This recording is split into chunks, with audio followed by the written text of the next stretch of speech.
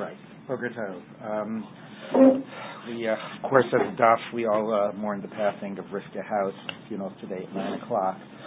Our learning should be Le'ilu Nishmata. She was really such an important member of our community, of our daf community, of course, of the Orthodox, the Jewish community, particularly when we read what's going on these days in terms of Agunot, how the situation keeps on getting worse before it's going to get better. So he did tremendous work, and we really, for them and for just so many people. So may her memory always be for a blessing. Amen.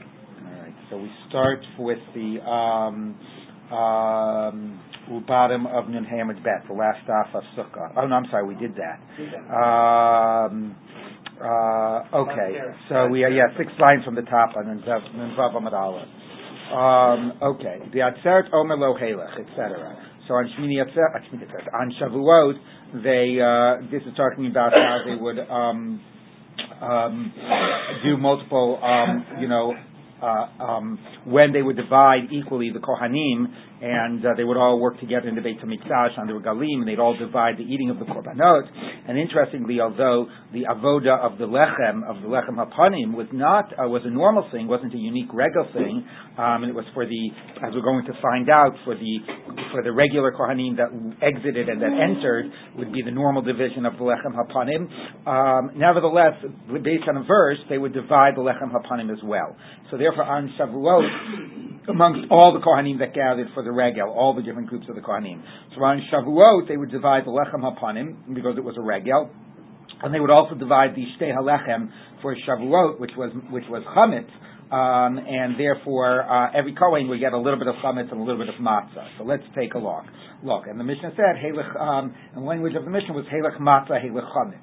Okay, so notice it mentioned matzah first, which was relevant to the more common one, the lechem hapanim, before mentioning chametz, which was special to the Chag, that it was Shavuot. So now we're going to get into a fascinating discussion that's almost like something we maybe should have discussed earlier when we're learning the Masechet Sukkah, but the Gemara, since the end is in sight here of the Masechet, the Gemara is going to discuss it now and tie it into this Mishnah. So, Itma, Rava Mar Sukkah V'achakach Zman. When you make the bracha at the night, the first night of Sukkot, first you say Leishev Basukah, and then you say Shehechianu. Rabba Bar Bachana Amar Zman V'achakach Sukkah. You say Shechianu, and then you say Leishev Basukah. Now I will remind you that according to the earlier Braita quoted in the Gemara, you're supposed to say Shechianu when you build the Sukkah, not only when you go in to sit on Sukkot.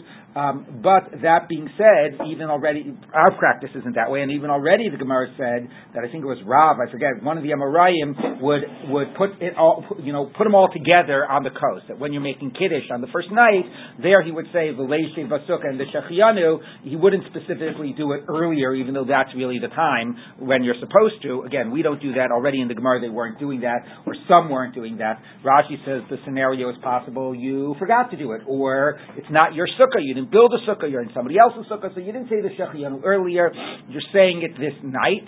And the other thing to remember is that the Shechianu you say at the night, the first night, has a double duty. One, as I said, is the beginning of the mitzvah of sukkah, and therefore that could have been made when you were building the sukkah. And the other is your Shechianu that you say at the beginning of every Yontiv, which is about the fact that it's a new Yontiv.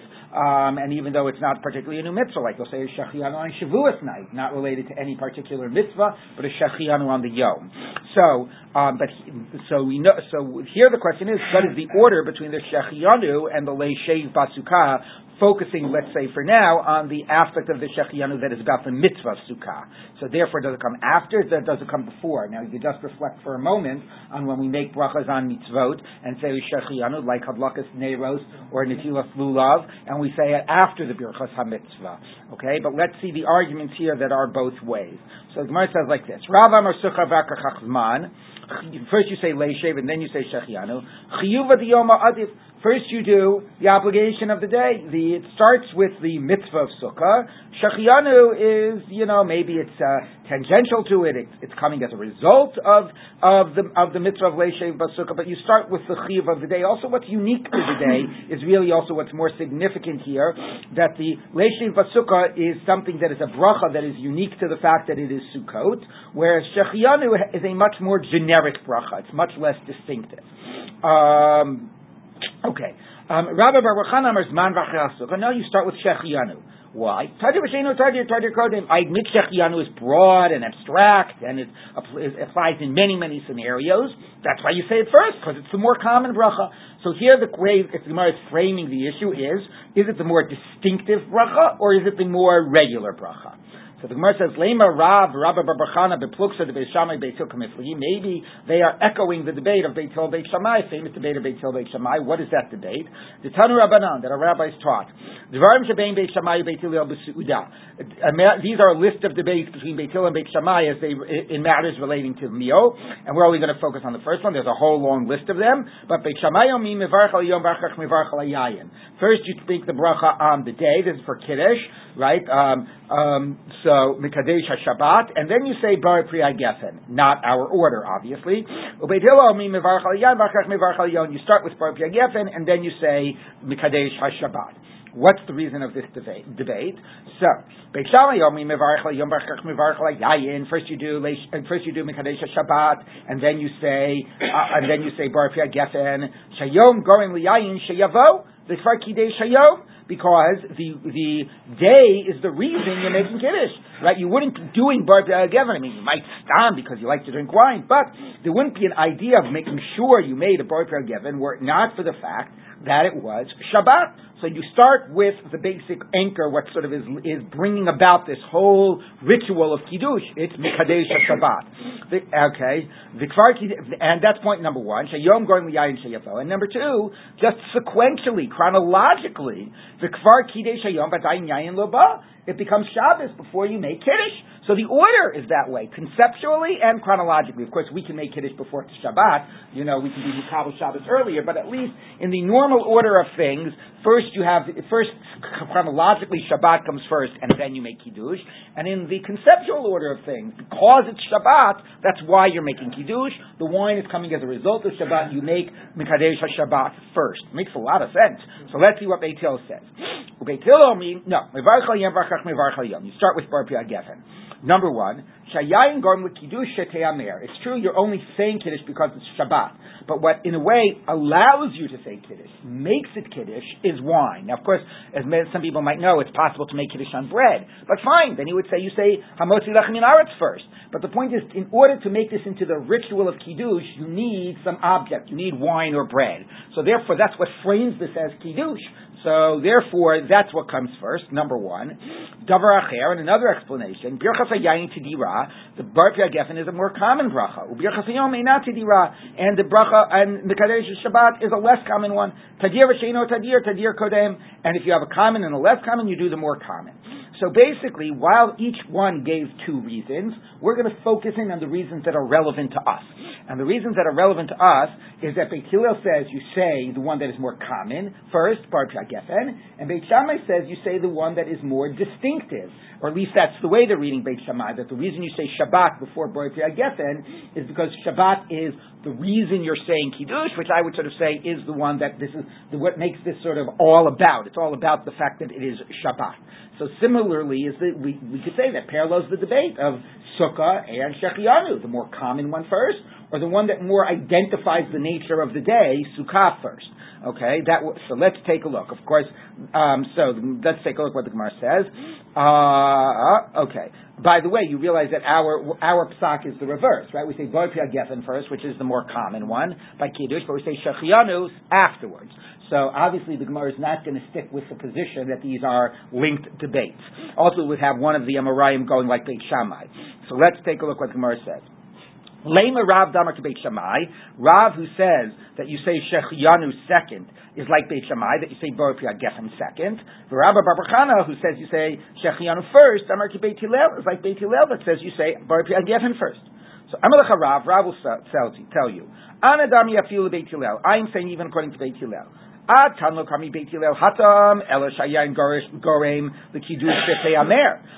now, when did Beit Hillel say that you say Bar Priya Gefen first? Because you need the wine to make it into Kiddush. So that the ikar reason of Beit Hillel, he's saying, is not the idea of Tadir. The ikar reason, the primary, Beit Hillel gave two reasons. He threw in the reason of Tadir, but for him, the key reason is that wine makes it into Kiddush. Aval hacha, but here, ilav zman, if you weren't saying shechianu, milo minan sukkah, of course you would say leishir b'sukkah and you'd sit in the sukkah. So the shechianu is not what makes it into the mitzvah of sukkah, or what allows you to say the bracha. So he says, it's true, he gave two reasons, and if you gave the reason of, tadir, you would say shechianu first, but I don't believe that's the real reason. I believe the real reason is because for Kiddush, yayin is what turns this into Kiddush. Whereas here, shechianu doesn't turn it into a mitzvah of sitting in the sukkah, and therefore you say shechianu second. And that's actually the way we do it. Rabbi Bar Chana would say, no, anadami yafilu Beit Shammai. I who say you say shechianu first, could say like Beit Shammai that you do bar pri gefen last. Because why? Remember, why do I say you say shechianu first? Because of tadir. But now I'm going to say, but I don't think Beit Shammai's real reason is tadir. Let's go.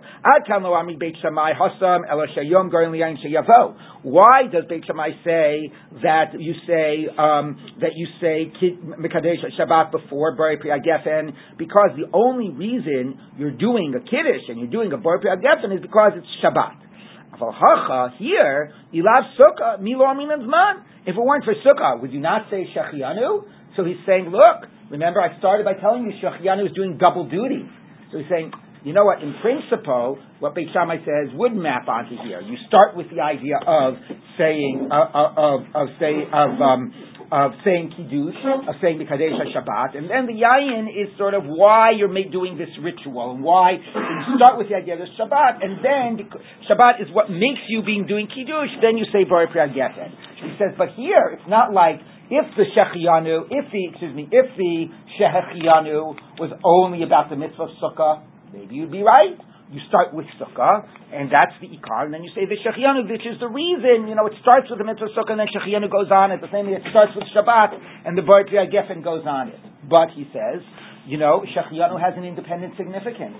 Shechianu, you're obligated to say even if you're not sitting in a sukkah. Shechianu is about, like Rashi says, you can be traveling on the road, not have a sukkah, and you still say shechianu because it's yantif. So therefore, he says, and if you combine the reasons, he's making a powerful argument. He says, shechianu is tadir. You say it more commonly than sukkah. And for tonight, it's not about sitting in a sukkah. It's about the chag, but it's not about sitting in the sukkah. So this mitzvah, this bracha of shechianu, in a way precedes logically the sitting in the sukkah. It's about the fact that it's the chag. It's not linked to the sitting in the sukkah. It's a more common bracha. Let's start with saying shechianu. So that is his argument because it is not linked. The debate of Beit Hillel Beit Shammai about before after is because those two, kiddush and Mekadesh Shabbat and Bar Pri Gefen, are linked into the act of kiddush. But here he's saying, people, you should agree with my reason, because not only is it tadir, but it's an independent bracha, and therefore should come first. Yes. You have Tanaim. They give two explanations for their position. Yeah. And Amora comes along and says one of them's not serious. I'm going to say the other one. Right. Yeah, he's not saying it's completely not serious. I mean, Rashi and Tosfos both agree. He's sort of saying, there are two reasons, but obviously anytime you give two reasons, the question is like, are they of equal weight? Is one your primary reason? So if you want to make your position work with another one, you're saying, look, I can assume that this one, I could make my position work because maybe this is the ikar reason and not that. Okay, so now it's very interesting. I mean, the debate of Beit Hillel Beit Shammai in general is interesting in how it links here why this would be different. And just again, if you're sort of losing track of who's saying what, the ikar is that the idea of saying shechianu first is really different than that debate because shechianu is not just about the mitzvah of sitting in a sukkah. It's about the chag and therefore is independent. And if it's tadir, maybe it should come first. And the idea of saying it second, is very much because let me just again remember what the point was. Oh, right, because in a somewhat similar way, also they're disconnected. It's not like you need the shechianu in order to do the mitzvah of sitting in a sukkah, and therefore, because sukkah is more distinctive and is what the primary mitzvah hayom is, that should come first. So now we're going to see how it might connect. Clearly, this was a discussion we had to have in Masechet Sukkah. Okay, but now we're going to see how it links to our Mishnah. So the Gemara says like this. It's not. We don't know our Mishnah. Atzeres Omer Lo Heilich Matzah Heilich Chametz. On Shavuot, they say to the Kohanim, here's your matzah from the Lechem Apanim, and here's your chametz from the Shtei HaLechem. The chametz ikar matzah kafel. Here chametz is the ikar, meaning it's mentioned first, and matzah is given. I'm sorry, no, I said it wrong. Chametz is the ikar in the sense that it is shavuot, is what is distinctive, and matzah is tafel. It's just a regular thing you would bring on Shabbat from the lechem hapanim. And even though that's true, we say heilach matzah ve'heilach chametz. We still are going to say matzah first. So that shows that we will prefer something that is more common, because of the tadir rule, over something that is distinctive to the day, the chametz. So that really, Gemara says, boils down to what the debate is about. Both sides have said that it's not linked to Beit Hillel Beit Shammai because Shechiyanu is somewhat distinct from the mitzvah sitting in a sukkah. Okay, so they're somewhat distinct. So now we're back to the question: which one comes first? So one argument is Shechiyanu because it's Tadir, and the other is Sukkah because that's what the day is about and it's more distinctive. So that's the debate. What do you go by, Tadir or what's distinctive? So it says, look, that's the case of Matzah and Chametz, and our Mishnah says you mention Matzah first. You do the first one first. So Kiyufta to Rav, that's a contradiction to Rav. Amalcha Rav, Tanai, it's a debate of Tanaim. Titania, because a Braita says, Heilach Matzah, Heilach Chametz, mentions Matzah first, not Chametz, starts with our Mishnah, mentions Matzah first, and then Chametz. Abba Shaul, in the Braita, we hear a dissenting view. Abba Shaul, Heilach Chametz, Heilach Matzah, starts with chametz because that's more distinctive, and then goes to matzah, which is, while it's more common, is more generic. So that is exactly the debate, although Rav winds up holding a minority position. Now, how are we going to rule? Let's take a look. Because as we are now, Rav is in the minority, and we know that we actually do rule like Rav, but let's take a look. Darsh Rav Nachman bar Rav Chizda, lo k'divi Rav damar sukkah v'achakach zman. We don't go like Rav, el zman v'achakach sukkah. We go shechiyanu, and then we say leishei b'sukkah. Rav Sheshes, Brei Rav Idi Amar, sukkah v'achakach zman. Nope, I'm sorry, you go like Rav. Okay, he was, of course, Brei to Rav. Says that you say sukkah and then shechiyanu. V'hilchus sukkah v'achakach zman. You say sukkah and then shechiyanu, like you say lulav and shechiyanu, like you say ladlik ner shel Chanukah and shechiyanu. That's what we do. Of course, we sort of ignore the reason that is on all those other cases of lulav and Chanukah, shechiyanu is not doing double duty. Right? Even lulav during the day, it's not the lulav, it's not the shechiyanu for the Yom Tov, because that you said last night. Right? The Chanukah doesn't have Kedusha Hayom. You don't say shechiyanu for the Yom Tov. So we sort of have said, okay, this follows the natural pattern. Shechiyanu follows the mitzvah. If the mitzvah is the reason you're saying it, although we should, by the way, note that there's an irony there as well, because according to the Braita we learned earlier, the Ikar Halacha, when you begin to construct your lulav or construct your, sukkah, you make a shechiyanu there. But if you didn't do it when you were making the object and you waited to the doing of the mitzvah, then you're going to say the Birchas HaMitzvah first and then the Shechiyanu. So, but what about the idea that there is some independence to the Shechiyanu, like we say Shechiyanu in Kiddush on Shavuos night?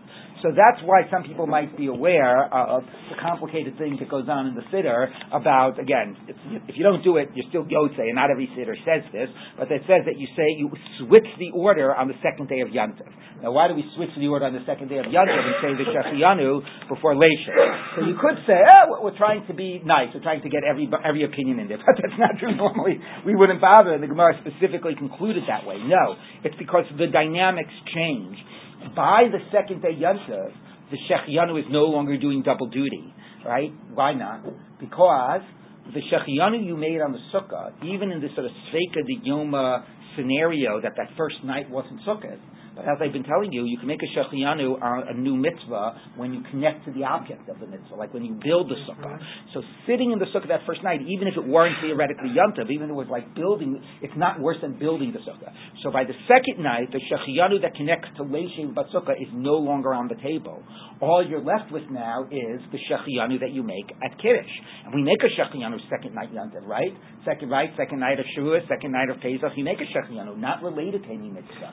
So by the second night, it's not the Shechiyanu of the mitzvah, it's only the Shechiyanu of the Kiddush.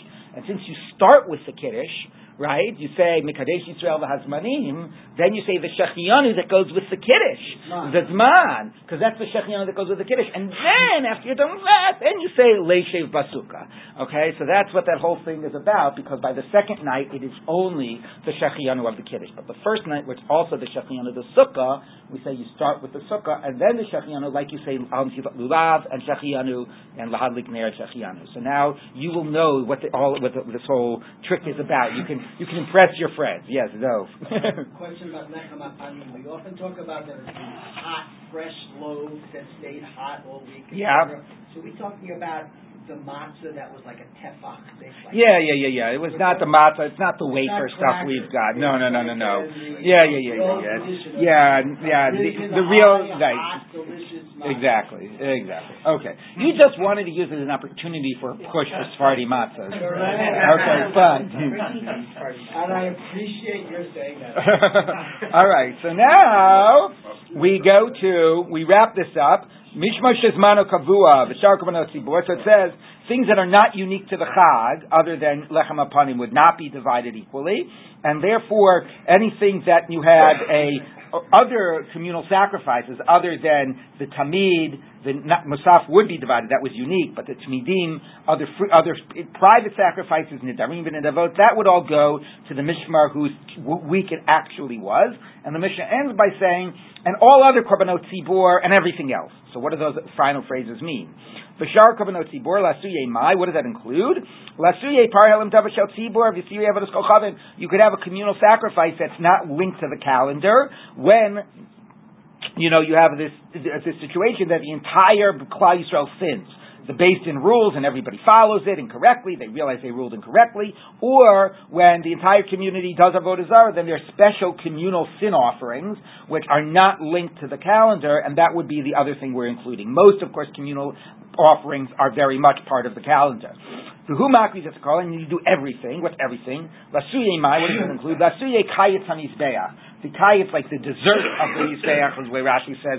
That means the summer vacation or whatever. But the dessert of the mizbeach, which means when there was very often it speaks about if you had to redeem certain animals and so on, the money would go the kayetz hamizbeach. The money would go to this generic korban fund on which they would draw that if korbanot were not being brought, then it would not look appropriate for the mizbeach to be there. Nothing going on. They would draw on it in order to bring these communal sacrifices, these communal olot. Okay, so that would be the kayetz hamizbeach. All right, so that would be how it would be divided on the Chag, with the things that were unique to the Chag divided by everyone. Okay, now we take a look at what's going to happen if it's almost a 3-day yontif. They didn't have 3-day yontifs except maybe for Rosh Hashanah, but they had something that came close. So let's take a look. The next Mishnah, last Mishnah. Yom Tov HaSamuch LeShabbat. If you have yontif that is next to Shabbat, okay, which means that the yontif falls out, Sukkot falls out on a Sunday, okay, or it's going into the Chag. It's that Sukkot falls out on a Sunday. So therefore, you had to come a day before Sukkot. You had to come on Friday. Or going out of the Chag, Sukkot falls out on Friday, so you couldn't leave right afterwards. You had to stay over an extra day. Which can't happen with the current calendar. It can't happen with the current calendar, exactly right. But anyway, the basic point is because Shabbat either preceded or followed the Chag, you had to come a day early or leave a day early. Come a day early or leave a day late. So you're stuck in the Beis HaMikdash. If you're a Kohen, you're there an extra day, but it isn't actually the regel. So, but all Kohanim had to be here today. So, do they have an equal participation in the Mikdash on that preceding or following Shabbat? Let's take a look. Okay, there's not going to be a lot of korbanot. It's only Shabbat. There's going to be the Tamid and the Musaf, and that's it. But okay, let's take a look. And not a huge Musaf either. Shnei Chvasim. All right, so Yom Tov HaSamuch LeShabbat Ben Mofaneh Ben Lechorah. How you call Mishmarot Shavot B'chiluk Lechem HaPanim. So when it came to the dividing of the Lechem HaPanim, as we already learned, that would be one of the things that would be divided equally, and there everybody would be the same. Now, but presumably, interestingly, not for the Tamid and not for the Musaf of Shabbat. And the logic is because even on the Regel, when they were actually there and supposed to be there, they would not equally divide, they would not do the Tamid. The Tamid was not distinctive to the Regel. And the Musaf is also not distinctive to the Regel. So even if we acknowledge that you have to be here, right, you only get a portion of the korbanot that are distinctive to the Regel. So the Shabbos before, Shabbos afterwards, you're still out. You don't get anything. But what you do get is Lechem HaPanim, because that was not about being distinctive to the Regel. So since you had to be here, you'll get a portion of the Lechem HaPanim, which actually is exactly that extra day. Shabbat is when you divide the Lechem HaPanim. Okay? So, Chal Yos Yom Echad Lahafsik Bein Tayim. Let's say it works out that Yontiv is on Monday, so it's Shabbos, Sunday, Monday, or it's last day Yontiv is Thursday, and then Friday Shabbat. So it's like, okay, who really wants to be traveling in that intervening day? Especially if you don't live nearby, you got to get home in just one day's travel. It's pretty hard. So therefore, a lot of people would come early in those or leave late in those scenarios as well. Technically, they didn't have to, but for practical reasons, that would happen a lot. So they also are somewhat expected to be there, but it's somewhat at their discretion. So what portion would they have of the lechem hapanim when it hit Shabbat? So, mishmar shezmanu kavua hayonoto eser chalot. The fixed mishmar would get 10 out of the 12. Now, actually, it means both the one leaving and the one coming in, because they would equally divide the lechem hapanim. Okay, so right, lechem hapanim. The Shabbos would be the changeover of the changing of the guard, the old mishmar to the new mishmar, and basically the way it would work would be that they would take all the 12 loaves and equally divide them, or we'll see in a minute, equally, or maybe a 7-5 division, a 6-6 division between the mishmar that was leaving and the mishmar that was coming in. Okay, so those two mishmarot, when this happens, get 10 out of the 12. Not 12, but 10 out of the 12. And the other two you give to the Kohanim who decided to come early or stay late. V'hamit akev, and those extra Kohanim that stayed late or came early, because of it was just one day between Shabbat and Yontiv, they get 2 and they divide 2 amongst them. Ubishar Yimot HaShana, but the normal year, how would you divide lechem hapanim? Hanichnas not el sheish, vayotze not el sheish. The mishmar coming in would get half of the bread, and the mishmar that was leaving would get half. Rabbi Yehuda Omer, hanichnas not el sheva, vayotze not el chamesh. No, the one coming in would get 7, the one leaving would get 5. We'll see why that is. Hanichnasim cholkim b'tzafon, vayotzim b'darom. Now, once we're mentioning the difference between coming in and going out, the ones coming in would sit all together and divide up the bread. They'd be sitting in the north part of the Azara, and those leaving in the south. The reason is that the north is the holier part. The north is the more significant part. The north is where, right, when you have many korbanot have to be shechted, al yerach hamizbeach tzafona, on the north side of the Mizbeach. That's where, Kachim is all shechted on the north side of the Mizbeach. So therefore, that's like a special status. You could also say it's like a heker, to remind the ones that are coming in, guys, remember, this is the more important side. If you ever have a doubt where to shech the korban, do it here. Okay?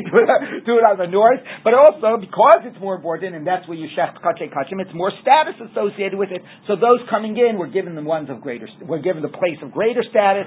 Those leaving, we're doing it in the south. Bilga, which is one of the 24 mishmarot, la'olam cholekes b'darom, always, even when it's coming in, has to divide up its bread in the south. The tabata kavua, its ring where they would put the neck of the animal before they shecht it, or the place where they would shecht all the animals, which was in the northern half of the Azara. Anyway, that would be closed up. They couldn't, if you imagine a circular ring, made out of metal, and you open it, you open the latch and you put the neck of the animal in and you close the latch. So if you locked it, like I managed to do with my computer right here, you couldn't use it. So basically, they had to shech the animals without the convenience of using this ring. The chalonah stuma, and its cubby hole, where they kept their knives, where was sealed up. They got locked. They weren't entitled to have their own cubby hole. So they obviously were being punished for something, and we will find out what in the Gemara. It's quite fascinating. I don't know. Somebody can give greater explanation for this. Why this Masechet, which is so much about Sukkot, ends with a lechem hapanim, which is an interesting theme to be focusing on. Like, what's the connection of lechem to Sukkot? Because lechem certainly connects much more to Pesach and Shavuot than it does to Sukkot. And then to be ending with this punishment here for this particular section of the Kohanim, I don't know. But let's take a look at the Gemara. What does it mean if Shabbos precedes or it juxtaposes to Yontiv immediately before and immediately after? If it means that the first day Yontiv came before Shabbat, and the last day of Yontiv came after Shabbat, that's crazy. Then Shabbos is during the Yontiv. It's not a special case.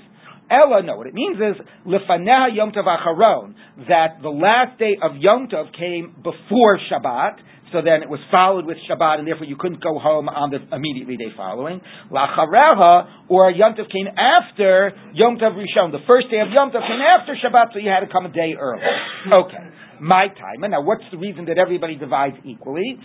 Since in those two cases you had to come early, you had to come late, and you didn't have leave late, you didn't have a choice, you were stuck because of Shabbat. The rabbis established something so that everybody should eat together. I like the phrase, it doesn't just say so that you should be equally entitled to the lechem hapanim because you're there, but the sense of communal eating, that everybody should be eating together, you're all there, so they wanted to make sure that there was, not only was fair, but that everybody was eating together as a community. Okay, Chal Yom Echad, if there's a day to break, then you only get those people that decided to come early or stay late, since in theory they didn't have to be there that early, they only get 2 loaves, and the other 2 major shifts of the Kohanim get 10. So the Gemara says, "V'hani tarti maya vidatayu." Why are they being given the 2 loaves? I'm sorry, no. So that is not discussing. That's confusing here. So that's fine. The Gemara understands that it was something that you gave because they came early or stayed late. End of that story. Now we move on to the very end of the Mishnah, which is the regular division. The regular division was 6 and 6, when the 2 shifts were changing of the guards. But according to Rabbi Yehuda, those that were coming in got 7, and those that were leaving got 5. So why did he give more to those coming in than those leaving? Why is there a difference of 2 loaves? Why does those coming in get 2 extra loaves? I mean, it's 1 extra, but anyway, the division it's a difference of 2. So v'hani tarti maya vidatayu. What's the point of the 2 extra loaves for the group coming in, according to Rabbi Yehuda? Amar Rav Yitzchak b'schar hagafas tulatot, because they have to close the doors that were opened by the group that was leaving. So the group was leaving open the doors, and now I got to finish the job that you started, which is quite funny. Okay, you closed the door, I opened it, right? But somehow it sort of speaks to the fact, I think it's quite fascinating, that it's not my job. If I had started it, I would close it, but you started it, and now I have to finish your job. So that somehow seemed like extra work. Okay, and because it's extra work, we get 2 extra loaves, a tiny little extra work comparable to what's going to be going on the whole week. But let's take a look. The Gemara goes on with this psychology. Okay, because of that, they get 2 extra. So the Gemara says, "B'nei malei dal b'dal." Why not say? Now, what does this phrase mean? It sort of means like tit for tat, or it all evens out in the end. Is really what it means. Rashi says the words dal mean to remove. It gets removed from you. It gets removed from me. Rabbeinu Chananel has, I think, a better explanation. Dal does mean to remove, but Rabbeinu Chananel says dili and delay means belonging to me and belonging to you. So what he says dal b'dal means is, whatever I get, you lose, and whatever you get, I lose. In the end, it's all going to work out, right? By the end of the week, I'm going to get 5, and the next group's going to get 7. So why should I get 7 now just to lose it at the end of the next week? Let's just always keep it at 6. Okay, pretty reasonable explanation. So Amar Abaye, so says Abaye, Botzina Tava Mikra. So, which is another idiom which basically translates as to, a bird in the hand is worth 2 in the bush. Okay, Botzina is a small gourd, type of a cucumber that ripens quickly, and kra is a large gourd that takes a long time to ripen. So if you're told, would you rather have this cucumber that's ripe now, or would you rather wait a few weeks and you'll have a much larger gourd, I'll take the cucumber now. So therefore, if the group coming in, why do you want 7 now? On the way out, you're going to go and get 5. You know what? I'll worry about that later. Right now, I want 7. So, so it's quite fascinating. And obviously, look, the difference between the amount of work closing the doors for the ones that opened it is so trivial, but it's part of, I think, the idea of giving status to those that are coming in. You've been there the whole week.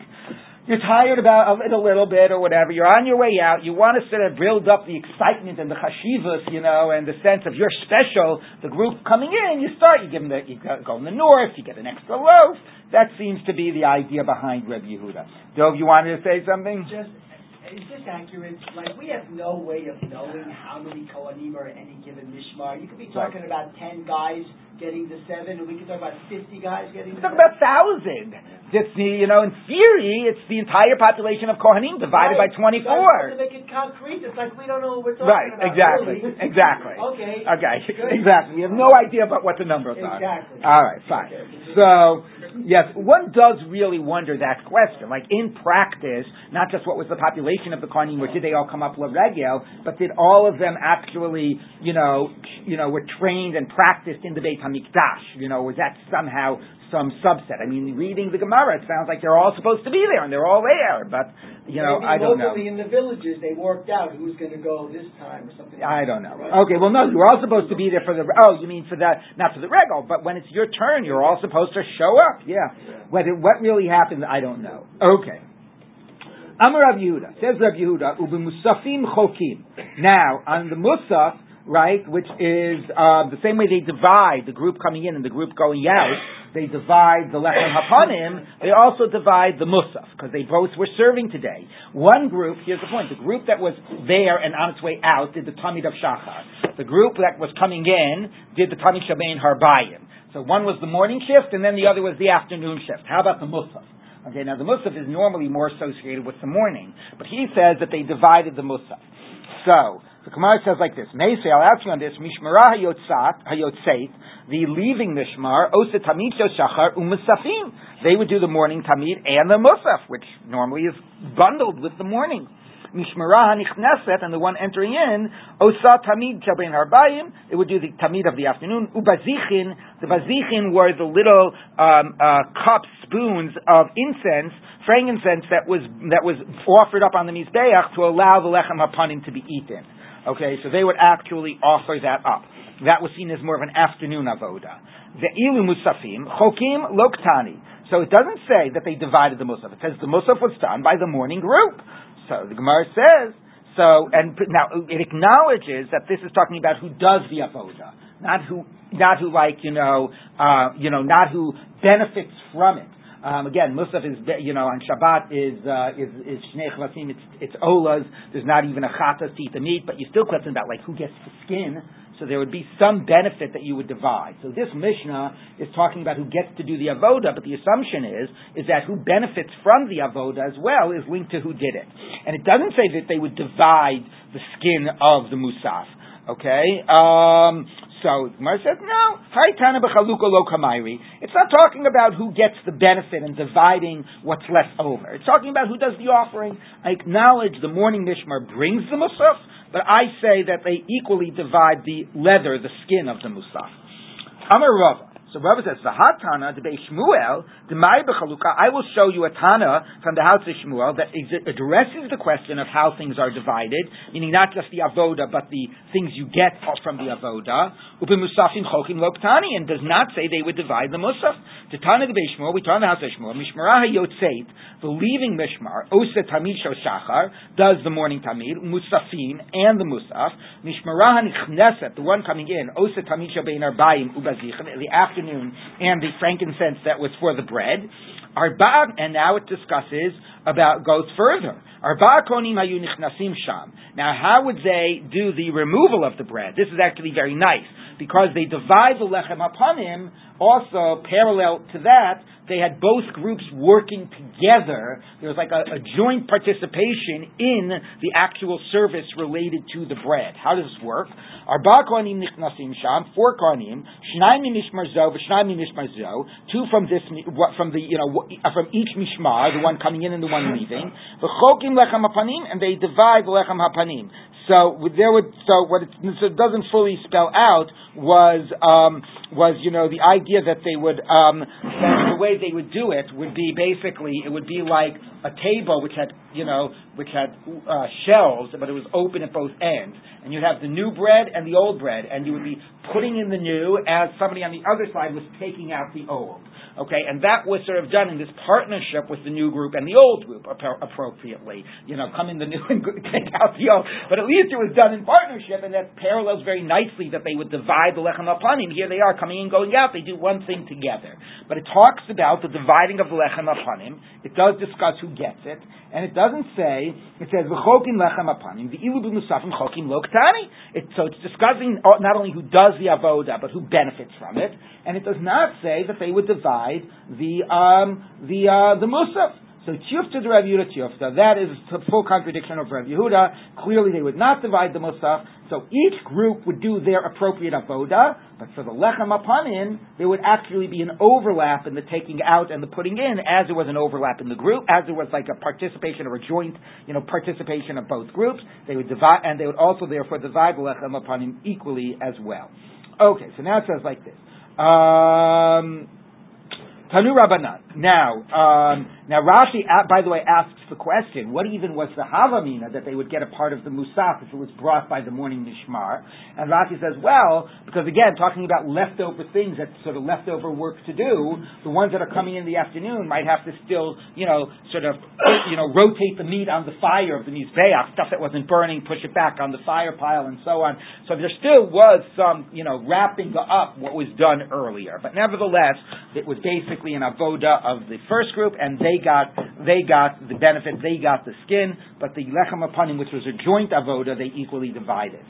Okay, Tanu Rabbanan, hanichnasim chokim b'tzafon, today sheyiru sheinichnasim. The ones coming in have a distinctive place, so it's clear that they're coming in. Not that north means coming in, but once that becomes their designated space, then it becomes obvious who's the group going in and who's the group going out. Okay, again, to sort of make it clear who's coming in and who's leaving, and there's no sort of confusion about that. So maybe we have some participation, but we also have it that we're keeping the identities distinct.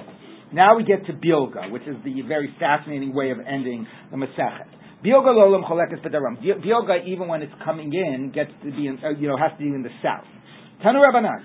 Now we're going to hear some of the background. Maaseh Miriam Bas Bilga, a story of Miriam, the daughter of Bilga. Now, obviously not the daughter of Bilga when this thing started. This is in the middle of the Bayit Sheni period. The division of the Mishmarot was way back in Bayit Rishon. So anyway, but it means she was from those Kohanim. She was from the Mishmar.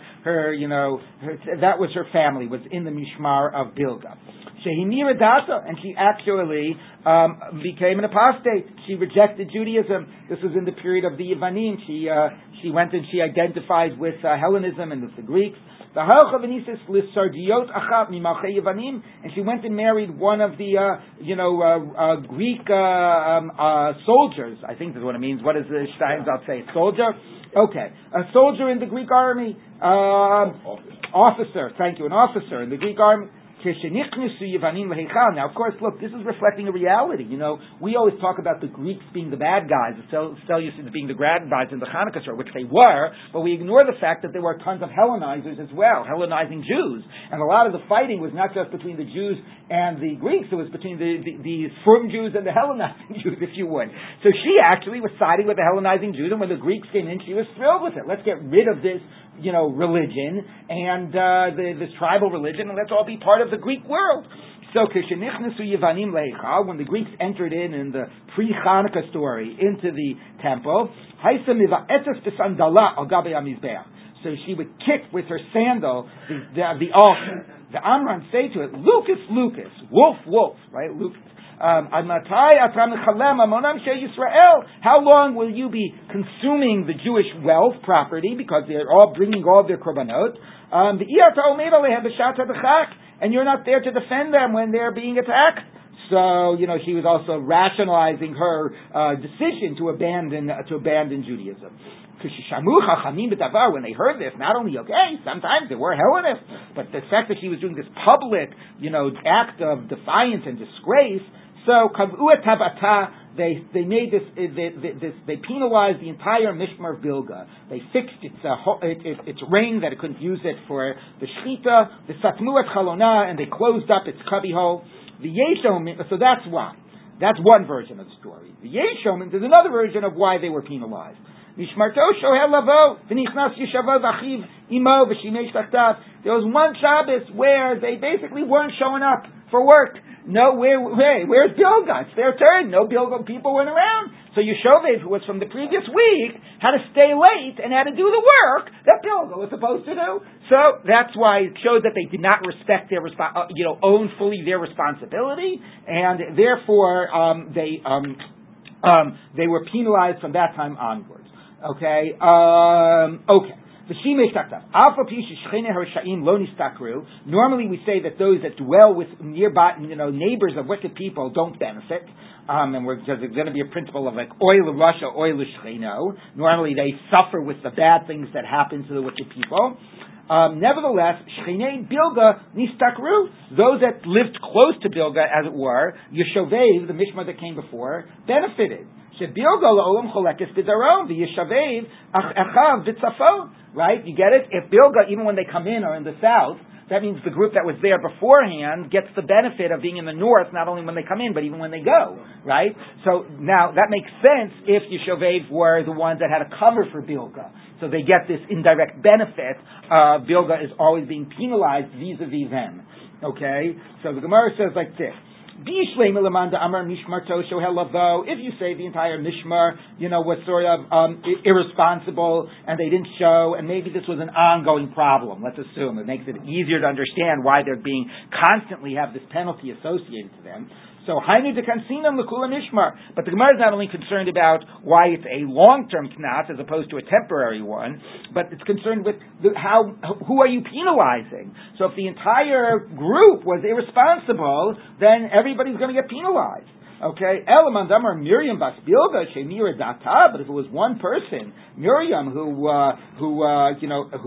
rebelled and who became an apostate, Mishum Barte, because of his daughter. Again, it's so funny; it does it in a singular. It's not like one person. It's not Bilga's daughter, but okay. Anyway, but because of one person, Kansinam Leili Day, we're going to find the entire Mishmar of Bilga. Is that fair? So what are collective punishment? It's not fair. So my kids say in school when the whole class is going to stay late. Well, it's collective punishment. That's not fair. So Amar Baye, tough luck. Sometimes you do have collective punishment. If people say Shusudinuk, and here's why. Because it's not just one person's responsibility. The community is responsible as well. Okay, how is the community responsible? Because people will say the babbling, like the casual talk of a child, Bashuka, that he'll talk in the marketplace. He's got to pick it up from somewhere, right? Where did he learn to talk that way? Where did he learn to talk about those things? Where did he get those ideas from? Must have come from the house. So, as we all know as parents, and when we're like sort of, and when we're, and our kids say something that we're like, I can't believe you just said that in public, because where other people are. Anyway, so sometimes it's true, sometimes it's not true. There also is a playground and other places where to pick things up, but okay. So, it says, how does somebody, now the point is, maybe, Rashi says, it's not true that like every time somebody went ahead and, sinned or became an apostate, we say, they got that idea from their upbringing.